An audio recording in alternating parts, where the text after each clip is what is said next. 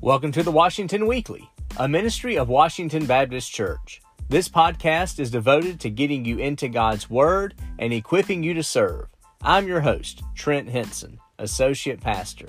On today's episode, I'll talk about why October 31st is an important day in Christian history. And I'll also interview another member of Washington, so you can learn more about our people and our ministries. This is episode 1 of season 4 of the Washington Weekly. In season 1, which consisted of 24 episodes, I summarized Drew's Sunday morning sermon and talked about additional ways we could apply it to our lives. In season 2, which consisted of 21 episodes, I highlighted resources I thought would help you grow in your relationship with Christ. In season 3, which consisted of 20 episodes, I talked about specific verses of Scripture and how they impacted people or situations. In season 4, I'm going to apply God's Word to this time of year as we end October and head toward Thanksgiving and Christmas. This Sunday is October 31st. October 31st is an important date. No, I'm not talking about Halloween. It's Reformation Day. Martin Luther posted the 95 Theses on the door of the Castle Church in Wittenberg, Germany on October 31st, 1517, initiating the Protestant Reformation. Church doors at that time functioned as bulletin boards. Hoping to spark a debate, Luther posted 95 complaints against the leadership of the Catholic Church. Luther's 95 Theses focused really on 3 main issues. The first one was the selling of indulgences to build St. Peter's Basilica. Nearly half of the 95 points deal with the selling of indulgences. An indulgence was basically a certificate of forgiveness. To receive an indulgence, the person had to give something in exchange. This might be a prayer, a good deed, and more often than not, money. Such acts demonstrated penance. The indulgence or piece of paper guaranteed the purchaser forgiveness of sin or less time in purgatory. Now, according to Catholic teaching, purgatory was a place where some of the dead would have to wait before entering heaven. The idea of purgatory is not found anywhere in the inspired pages of Scripture. People would just pay the church instead of actually repenting of sin. Many even began to pay ahead of time for sins they were going to commit, so they wouldn't feel bad when they actually sinned. This was completely unbiblical, as actual repentance and humility were removed from the process. In addition to this, the church leaders were spending the money on building St. Peter's Basilica and buying extravagant art and even on personal pleasures. Luther made his stance on this clear in his 95 Theses. I'll read 3 points to you. Point 21. Those preachers of indulgences err, who say that by the Pope's indulgence a man may be exempt from all punishments and be saved. Point 32. On the way to eternal damnation are they and their teachers, who believe that they are sure of their salvation through indulgences. And point 35. He preaches like a heathen who teaches that those who will deliver souls out of purgatory or by indulgences do not need repentance and contrition. The second main issue that Luther addressed in his 95 Theses was the authority claimed by the Pope. Luther challenged the Pope's spiritual authority. By authorizing the sale of indulgences and claiming that the buying of indulgences could release people from divine punishment, the Pope believed that he had power over the ultimate destiny of souls, both in life and death. Luther insisted the Pope did not have the power to grant forgiveness or assurance in the afterlife, because the people did not sin against the Pope, but against God. Therefore, Luther declared that the Pope's indulgences have no bearing on an individual's soul. Here's 3 points from his 95 Theses. Point 33. Be well aware of those who say the Pope's pardons are the indescribable gift of God by which man is reconciled to God. Point 76. We assert that the Pope's pardon cannot take away the least of daily sins as regard to the guilt of it. And point 79, he who says that the cross with the Pope's arms solemnly set on high has as much power as the cross of Christ blasphemes God. The third main issue that Luther attacks in his 95 Theses is how these things endangered the souls of people by neglecting the true message of the gospel found in Scripture. In his points, Luther was calling the Pope and those in power to repent, solely based upon what he read in Holy Scripture. He urged the leaders to direct their gaze to Christ, the only one who is able to pay the penalty due for sin.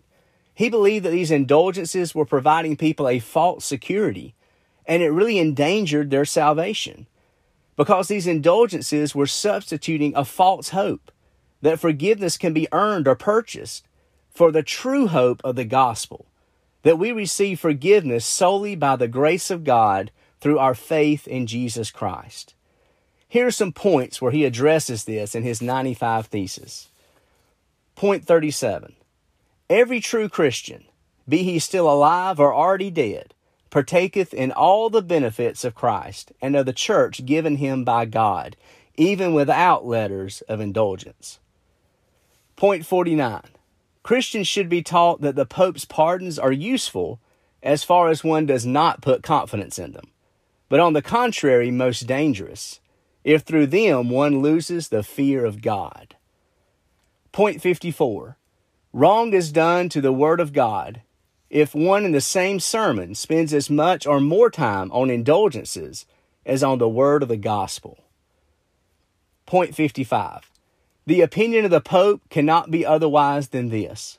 If an indulgence, which is the lowest thing, be celebrated with one bell, one procession, and ceremonies, then the gospel, which is the highest thing, must be celebrated with 100 bells, 100 processions, and 100 ceremonies. Point 62. The right and true treasure of the church is the most holy gospel and the glory and grace of God. And then he ends with points 94 and 95, which say, Christians should be exhorted to endeavor to follow Christ, their head, through cross, death, and hell, and thus hope with confidence to enter heaven through the many miseries rather than in false security. Martin Luther took a stand based upon what he saw in God's holy word. So when October 31st comes around, think about it being Reformation Day, the day that Martin Luther took a stand on what we know is the gospel truth.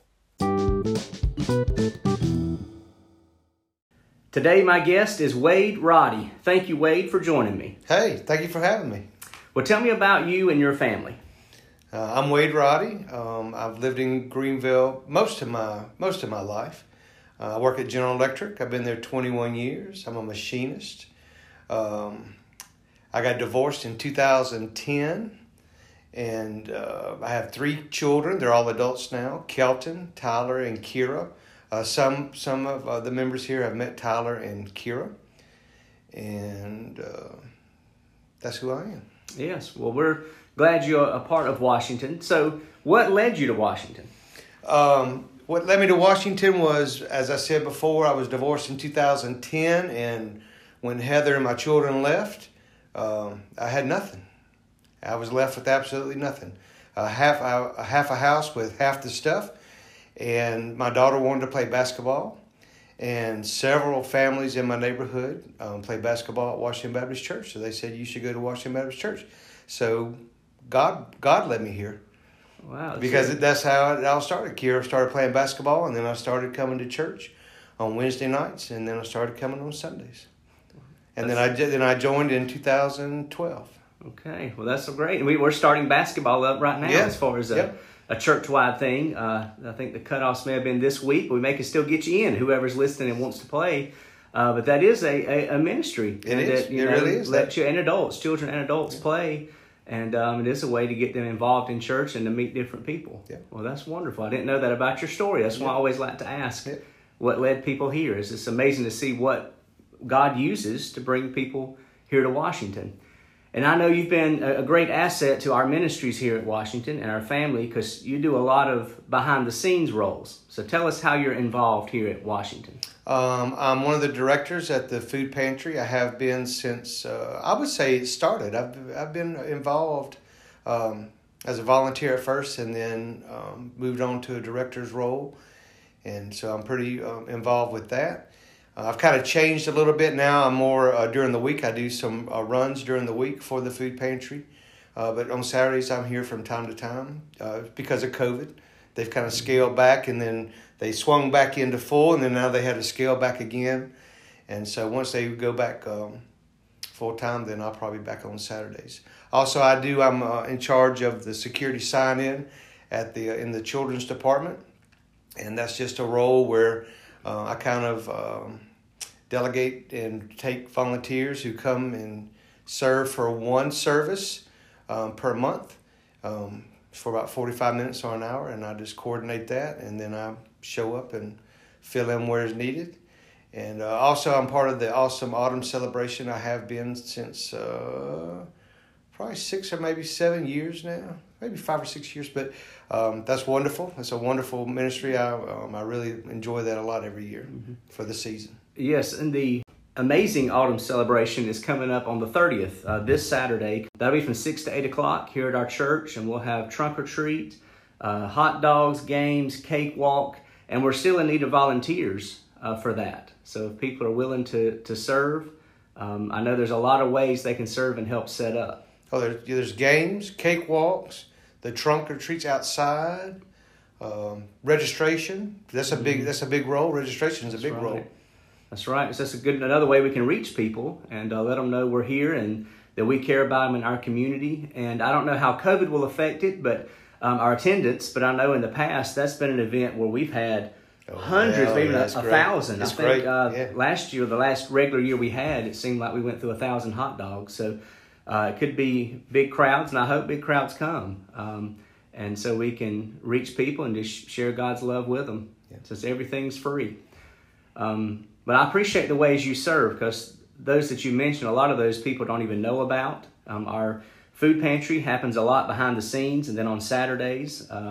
But I know that's a wonderful ministry. There's a lot of people. There's a lot of volunteers behind the scenes people go get bread. People go to Harvest Hope. People show up to pack up the kits and everything. So there's several people who do that. That's right. And I know once we do get back in full swing with that, there'll probably be ways they can serve and help with that as well. Absolutely. And the computer security with our children, with the nursery area and our kids area, I know that's important. Just checking families in. I think people kind of don't understand what that is. All it is you're there at the desk. We have 3 tablets where the majority of the members here know they come in and they check themselves in. So there's really nothing to do there. But where it is important, and it's happened to me several times, people will come in as a visitor and they have no idea where to go. Mm-hmm. So there's a sign at the desk. It says visitors check in, and then they ask me where they need to go. So that is I'm the first point. I'm the first person that they see, and they communicate with, and I lead them to the sanctuary.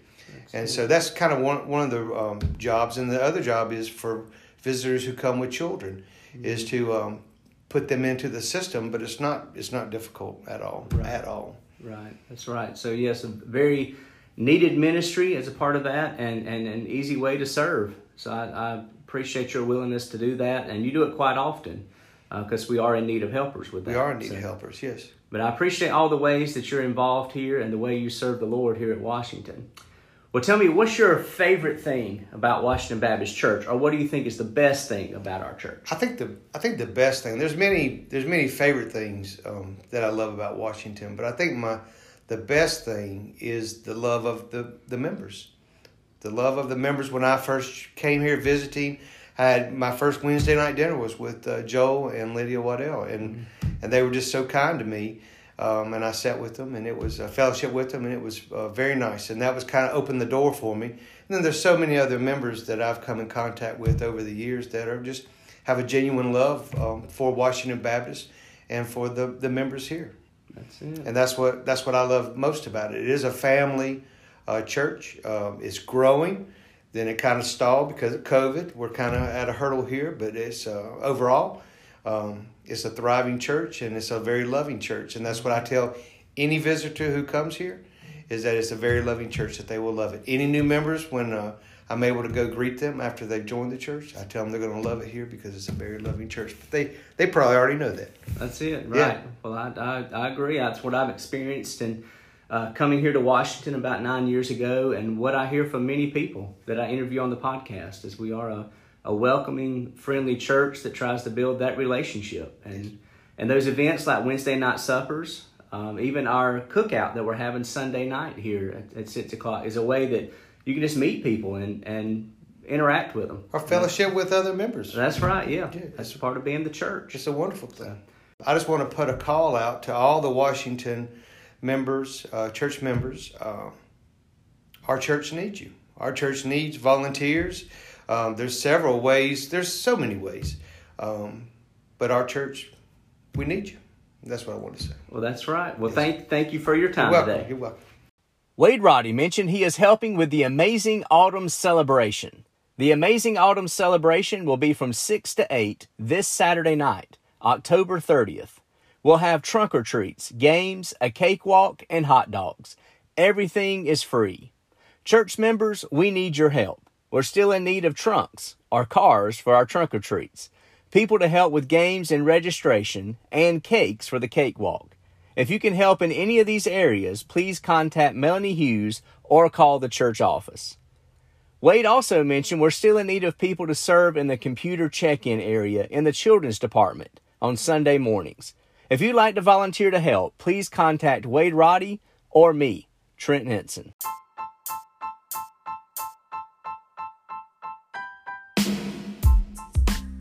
I hope you enjoyed this episode of the Washington Weekly. Washington Baptist Church is located at 3500 North Highway 14 in Greer, South Carolina. Check us out online at washingtonbaptist.org. Be sure to like, share, and subscribe to this podcast as you get into God's Word and prepare to serve.